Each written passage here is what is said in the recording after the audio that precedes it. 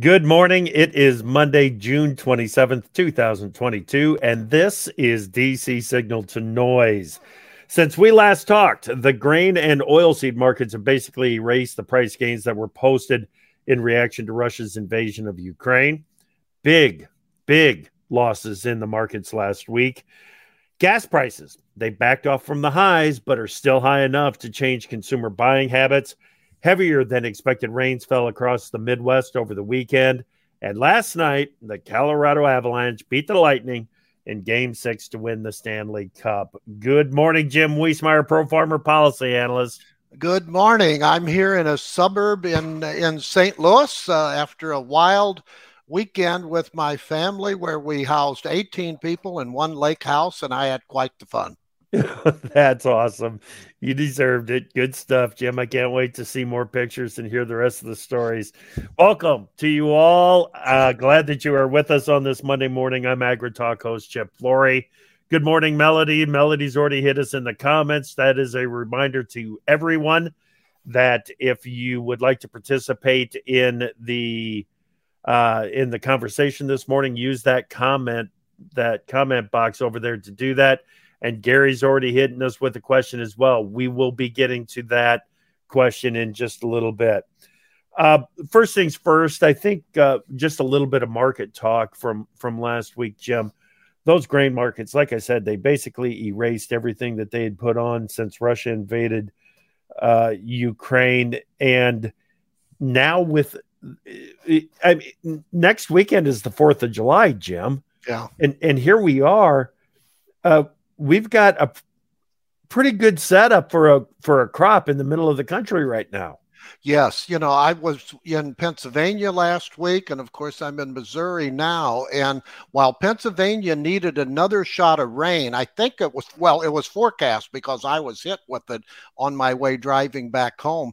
The crops look good around here in Missouri. And my old line that I learned from Mike Zahn, a former agricultural consultant, you'll remember that name. I think he's retired now. He said on July the 4th, you go to a field, near a cornfield, play a softball game. If you hit it out into the field and can easily find it, go long. Yeah. Okay. But if you can find it, if you have a hard time finding it, short the market. It's as simple as that, Chip. The crops look good to me. I was surprised. Wherever I go, the crops are looking good. Yeah, they are a bit behind. I would like to see them a little bit further ahead than what they are. But as things stand right now, we've got every bit of an average crop going out there. And the only reason that I'm calling it average is because of that planting date being a little less than optimum. We had a slightly bullish cattle on feed report on Friday afternoon as well. I just want people to be aware of that. That's something that we'll be watching this morning. Yes, and we get a hogs and pigs report, I think, Wednesday, and acreage and grain stocks on Friday. So we're going to Thursday, June 30th. Thursday, yeah. Yep. We're going to get a snapshot of very good updated news, and I think that's what the market's also kind of trading. Absolutely. We are going to be talking about food price inflation and scarcity and the shortage risks around the globe in the second half of this morning's Signal to Noise with Representative Glenn G.T. Thompson from Pennsylvania. He'll be joining us here at the bottom of the hour. So looking forward to that conversation with him as well. Okay. The big news from last week in D.C. was the Supreme Court's decision to overturn Roe versus Wade, Jim. What does that signal for this fall's elections? Well, the Democrats think that it'll help them. I'm not quite so sure, because really the ruling by the conservatives on the bench, Chip, basically said this is not a federal decision. Leave it to the states. And it's not the end of abortions. They're going to leave it to the state, as probably it should have been, to begin with. So I think you can claim both impacts as far as any political impact. It's a personal decision, and it varies across this great country. Right. Okay. Will the Democrats, in response to this, the Democrats in control of the House and the Senate, will they attempt to expand the Supreme Court? Well, in verbal lives, but the White House put out over the weekend again that President Biden is not for that, and they wouldn't be able to do it because centrist Senator Joe Manchin has already said he would not vote for that. So it's a talking thing, but it's not going to be realized, Jeff. Okay. Another item from last week, there was an important fertilizer ruling on duties on imports. What's the next step with this, Jim? Well, they've got more. The Commerce Department has to finalize it. Yep. So we have another leg to that. But the frustration is that here we have tariffs on at the time when, although they've come down and we're building inventory of fertilizer, it just doesn't, square. So I think that the pressure is going to be there, perhaps to get a legislative fix, Jeff. So we'll have to ask GT Thompson about that. Okay, very good. And Josh Linville from StoneX is going to be on AgriTalk this morning. We'll get his take on what this means for the markets going forward as well. Food price forecast, you mentioned it, Jim, expected to be up by the most in more than 40 years. Food price inflation is forecast by USDA at 7.5 to 8.5% for 2022. We had some analysts on from Wells Fargo this last week, Jim. Food price inflation is double digit right now. There's just no question about it. Yeah, well, down here in Missouri, I'm hearing about those cheese prices. Let me tell you, dairy, when I was in Pennsylvania, I think they were $21 a hundredweight price, and now I can see the impact. Yeah, we have currently the highest, food prices, 7.5 to 8.5%, Chip. That is the highest since 1980. My thing is, I'm not taking a pot shot at USDA, but I think that they should have been a little accelerating in their forecast. I mean, they keep going up and up and up and up. So now they're saying, well, it's going to be the rate of inflation overall and then interest rates. But boy, you don't have to go many places to see the impact here. And even in the alcohol thing, I saw lighter pours. Okay, they're dealing with inflation. Let me tell you, especially in wine. That's called shrinkflation. Yeah, shrinkflation. The wine, you're not getting near the wine you usually got in that glass. My goodness. Well, that's no good. No. Don't like seeing that at all. The impact on this, it feeds into the overall increase, that inflation, which is a tax, basically. Yeah. Anywhere, depending on what you buy, $300 to $500 a month add-on to your expenditures. And, that is really hurting more than a few families. Oh, it is definitely changing buying habits. There's just no question about it. I think it's going to have an impact on what consumers do the rest of the summer as far as travel goes. It's going to slow down the economy. Gary asked, was it a threat that Biden made to nationalize the oil industry like Venezuela did? It's a threat. That was frustration, I think, that you heard from our president. Even some of people in his own party would not go for that, because on the one hand, they can't call former President Trump a pseudo dictator and then do something like that. So, no, I just don't see it. Okay. As long as we're on to oil prices now, there's also some talk about putting a cap on what countries or what Russia can receive for oil. What's the status there? Well, I think that they'll announce that on the G7 if they haven't already, Chip, and they're going after their second largest export in Russia, gold. So they're tightening the screws there, and you saw, at least in the official way, that Russia defaulted for the first time for many years. But they claim that it's due to the sanctions and that they can pay it up in euros, et cetera. So they're tightening the screws once again. And they also, the G7 group of 7 leaders, they're meeting in Germany. They also said that they're going to commit to Ukraine for the future, because there's been ideas that it's weakening. The one thing that caught my eye, Chip, is that Germany is apparently going to push to have waivers of biofuels, mandates. But the U.S. and a couple of other countries, I think Canada, are not going to go along but that shows you the sensitivity of those biofuel waivers. Okay, very good. Talk a little bit more about fuel prices, because last week President Biden basically snubbed the big oil executives, went to an offshore wind meeting rather than attending the meeting with the oil executives, left the oil executives for Energy Secretary Granholm. We've also got the proposal out there for the federal gas tax holiday, fuel tax holiday. What's the odds that Congress will approve the tax holiday? In the single digits. The votes are not there, even in his own party, Chip. Yeah, it's just the movement is not there. Now, individual states we have a few states that have already done it.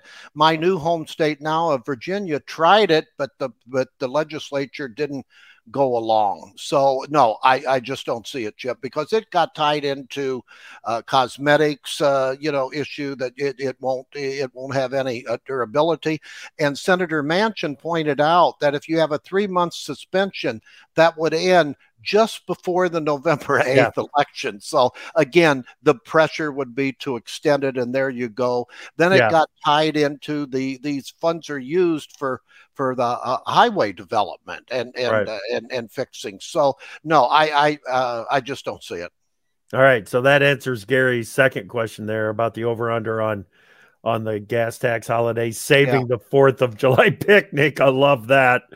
I don't know if that's gonna happen or not. All right.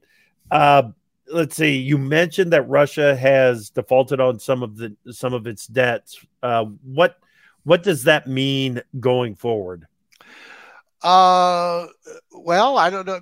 They're going to continue to default now because the die is cast now. And I think now you're going to see these sanctions, although in the long run, they really never totally work.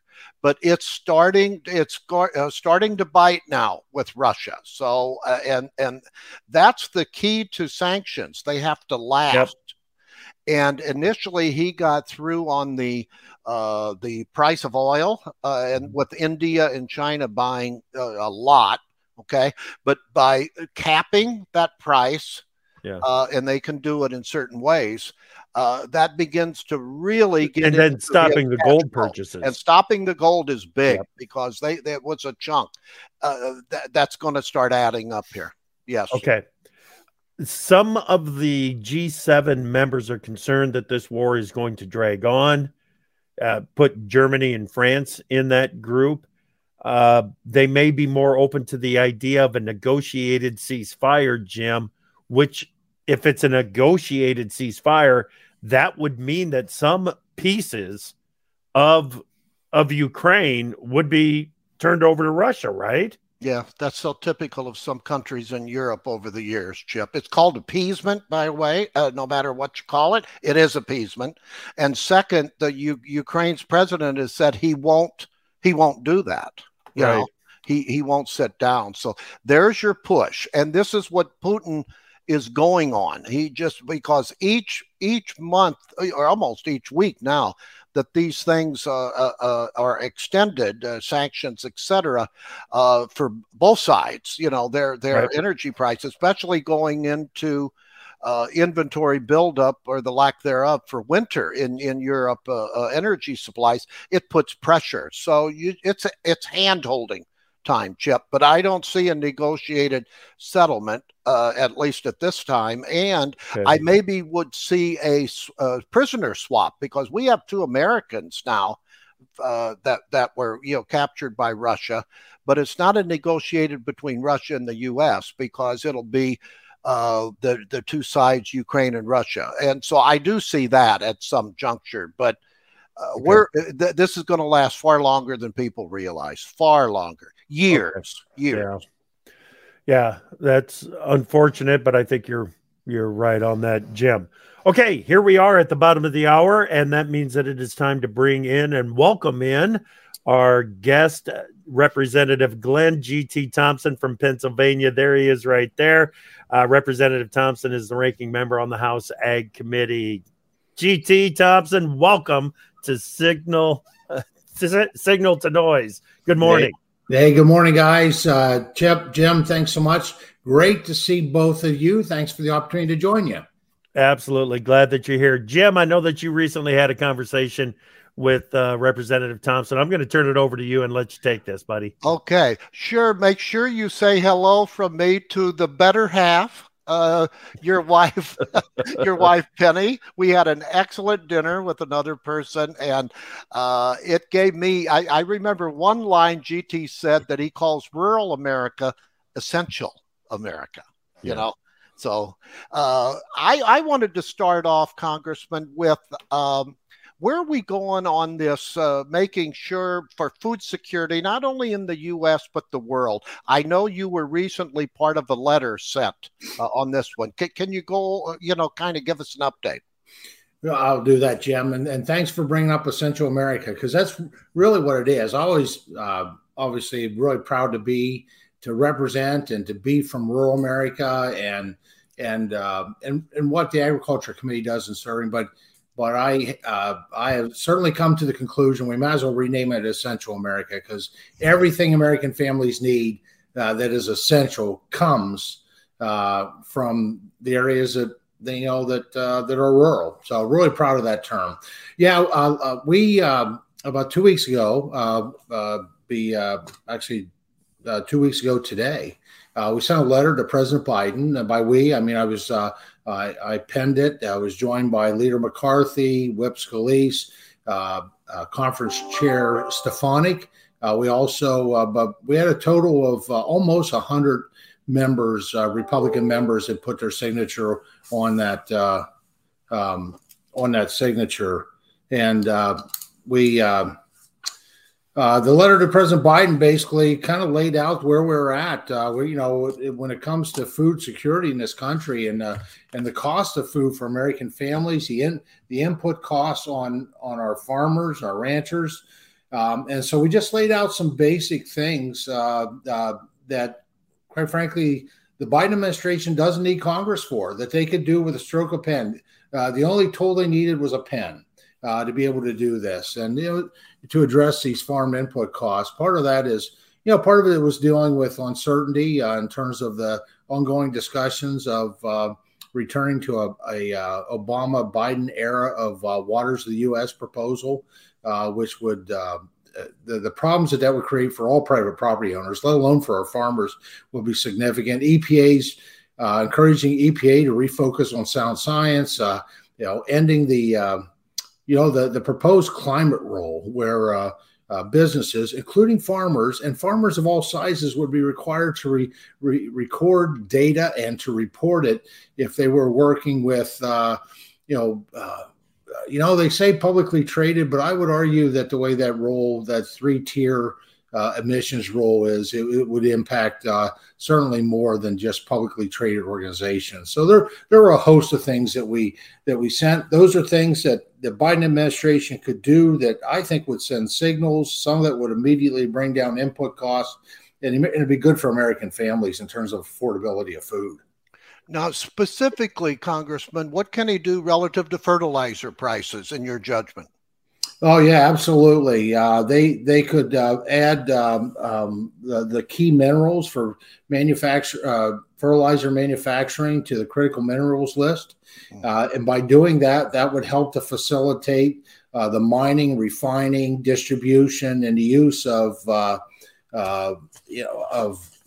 things like phosphates, phosphorus that we need. I mean, most farmers I talk with today, if they're able to get fertilizer, and that's a huge concern, because if you're not able to get fertilizer, your yields are going to go way down. Yeah. And if there was ever a time when the American farmer needed all the tools that it could get in terms of increasing yield, it's the middle of this. Well, you all were talking about it before I came on. I was listening, what Vladimir Putin has done in Ukraine. That's going to result in significant hunger, starvation, and death by famine in the other parts of the world. The United States is going to be increasing cost of food, and so we should be doing everything we can to equip the American farmer. On the fertilizer side, that would be part of it as well. There's also, we had a great rolling under the Trump administration in terms of the byproduct of producing one of these minerals, that you could use the byproduct, which otherwise have to be stored very expensively. Yeah, it could be used for road construction, so it could be used in government funded projects. And so there are a number of things that, quite frankly, with the stroke of a pen, President Biden and his administration could implement. Okay. Do you see Congress, the Democrats, I don't think the Republicans will vote for it, one last big attempt at a big bill relative to a new reconciliation bill, Congressman, that would include some sort of green energy bill language. It would include some Obamacare provisions that are soon to expire either in the fall, I think, or early next year, and a big tax increase on the wealthy. Do you see that? Yeah, I'm afraid so. And it's going to wind up being a tax increase on everyone, especially I think the most dangerous times for that will be after the first Tuesday in November, when I think we're going to restore checks and balances, take back a Republican majority in the House, and I think a Republican majority in the Senate. And so I think the Democrats at that point, between then and that first week in January, when the 118th Congress is sworn in, they're going to be very desperate, and that's going to be the time when they're going to do, I think, the most dangerous and damaging things for the to the American people. There's still an opportunity out there for them to do a budget reconciliation bill. Okay, I want to have the audience hear what you told me relative to if you are the new chairman in the new Congress next year, relative to the Farm Bill, because prior to talking with you, Congressman, I was really in the camp of a 1 or 2 year extension. But after listening to you and what you want to do, can you go through one of the first things you're going to do if you are chairman? Yeah, well, there's a couple of options here that would have to happen because, as you know, the current Farm Bill expires the end of September in 2023. So a couple of things can happen. Number one, we can just allow it to expire. Awful choice. We revert back to a Dust Bowl era Farm Bill provisions. Many things that need to be addressed wouldn't be. It'd be very damaging. Yes. That's option one, unacceptable. Option two is to do a 2-year extension, something like that. We have done that in the past. Not the best option, though, because quite frankly, it's you have missed the opportunity to improve and to refine different provisions of the Farm Bill. Option three is to do our job. Now we're way behind, sadly, but we're picking up tempo, which I am pleased with that. But we should have been at this tempo 2 years ago. So if I do have the privilege and the opportunity to be able to hold the gavel, to be the chair of the Agriculture Committee, my goal is to increase the intensity significantly starting in January, and that will be to continue a very active tempo of bringing people into Washington, having hearings there. But it also is going to be about traveling around the country, which is what we've done in every Farm Bill I've ever been a part of, where we travel, we have a chance to bring the voices of rural America, essential America, to the table. And so that would be my goal. Jim, as I think you don't have to rewrite the entire Farm Bill. No. But you do need to have this opportunity to listen and to hear, use those listening skills, to hear from the American people, the farmers, the ranchers, the rural communities, the processors, all the key stakeholders of what's working and what's not working. If it's working, if it's not broken, don't fix it. Yeah. But if there's areas that we can make refinements and improvements, or there's things that need to be addressed that we're not addressing, and we have some, we have some difficult times, right? Just look at Title I, where you look at almost all commodities, not all. Rice is struggling with their prices, but all commodities, including rice, are struggling with high input costs. And at the end of the day, although some programs we run based on the reference price, on how much farmers and ranchers are getting, they're businesses. And at the end of the day, it's the margin that matters. And I would argue that with the cost of diesel fuel and fertilizer and seed and just everything that farmers need today, including workforce, there's very little to no margin. Two quick follow-ups. If I recall, you're going to try to be inclusive by meeting with every Democrat on the committee if you become chairman, correct? Yeah, I had that discussion this week. I had a colleague that I serve with, that Democrat, come up to me on the floor, and I'm not saying they're acknowledging the outcome of November, but he did say, when you're chairman, I hope you don't forget about us. And I assured him that the Agriculture Committee has always worked well together. And so one of the first things I'll do once I have if I would have the privilege and the authority to do it, is to meet with each individual member, both Republicans and Democrats, to talk about their districts, their goals, their ideas, because that's important. To me, and this has always been reflective of how I've done all my legislation in the time that I've served, is I bring everybody to the table. We don't have to spend a lot of time talking about what we disagree upon. I can turn on the cable news network and see that. But let's talk about what we can agree upon and make that the basis for cost-effective solutions. How about the funding issue? Will you go, because you had an excellent subcommittee hearing in House Ag a couple of weeks ago, maybe it was last week, but some good ideas came about, perhaps a pilot program on the margin for the grain. Yeah. A number of these are adding up, and you're going to need some additional funding, wouldn't you? Yeah, in the end, it really comes down to, we can have excellent ideas that we authorize, but we need the support of the Appropriations Committee to make it a reality, obviously, because they're the folks that actually write the checks. And, I've already done something that I'm told has not been done, at least in the past 30 years, where I worked with the subcommittee chairman for agriculture approach. And I need to do that again because we had a change of leadership. And we brought together on the Republican side, all of the ag appropriations members and all the Republican members of the Agriculture Committee, so that we could work together and we could share our thoughts, our ideas, our needs. And to me, that's, success in Washington, anywhere in government, actually, and probably in life, is about relationships and networking. And so that's what I'm trying to lead with, so that ultimately the American farmer, rancher, forester, basically essential America, benefits in the end. Gotcha. Chip, do you have anything? Gotcha. I am just interested more on the Title I, and you mentioned the potential for a pilot project of some sort, Jim. And really what they're doing is looking at the dairy margin protection program and saying, shouldn't we bring some sort of a margin protection over to the grain side of the safety net that's in the Farm Bill? Do you like the idea of running some sort of a pilot project on that?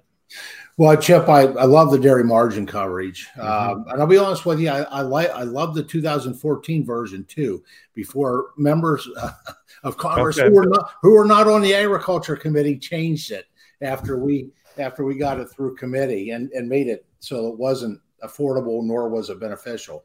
2018, they were hands off with it, and thank goodness for that. I think that saved a lot of dairy farms, especially when you compound things with COVID.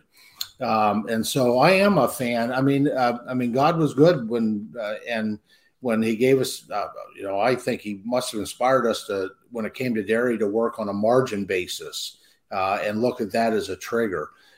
It has worked really well for dairy. Yeah. And it's tried and tested in some very difficult situations. So yeah, we should have that. But what we need first, though, are to have the hearings, the listening sessions, the field sessions, to really vet these types of ideas among the American farmers and ranchers. Right. What about the federal milk marketing order? Are we going to be able to understand how milk prices are set after the next Farm Bill? Well, that would be a modern miracle, actually. Given the fact that there are very few people that can determine that. But I will say there's some principles that we're approaching there. Number one, you can't, I follow principle-based leadership. So I like to define principles ahead of time. That guides my work, and it's guiding the Republican work nicely with the committee, and I'm hoping the whole committee in the future. And when it comes to dairy and federal milk marketing orders, we can't keep doing what we've always been doing, expect different results. it's awful when you look at the number of cows, number of herds, number of farms that we lose through attrition. And so we can't keep doing what we have been doing and not expect that someday in the future, it might be a decade from now, we wake up and we have no dairy industry, right? Mm-hmm. And then we're relying on foreign countries for our food supply, which is that's a slippery slope to national insecurity. Absolutely. And so I think everything needs to be looked at, including obviously how our milk gets priced. It always amazes me that when I look at what a gallon of milk sells for and what a gallon of water sells for, and there's just no comparison. Water's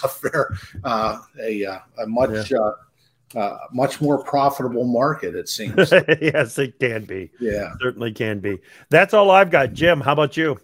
No, that's it. I think you've heard the widely expected incoming chairman after the elections. You can see he's broad-based and he's inclusive. And on the surface, that's what you need for any secretary. And he's almost sounds like a cheerleader for ag, which I think he is. And that's what you always want to hear. That's right. That's right. We look forward to many more conversations with you, Representative Thompson. Thank you. Well, Jim, thanks so much. I appreciate the opportunity. Be well. Yeah, excellent. You too. You too. All right, Jim, with that, we're going to have to wrap things up because we are out of time. Quick note, on next week's Signal to Noise, the markets are going to be closed and the federal government is going to be closed for the July 4th holiday. Here it is already. That means that Signal to Noise next week will be the second half of AgriTalk. So tune in at 10:06, and Jim will be on at the bottom of the hour on Tuesday, July 5th. Today on AgriTalk, we got Machinery Repeat. We're going to get an update on Ukraine from Dan Bossie, Ag Resource. We're going to talk fertilizer with Josh Linville from Stone X. All right. And with that, have a great week, everybody. Keep watching for those signals.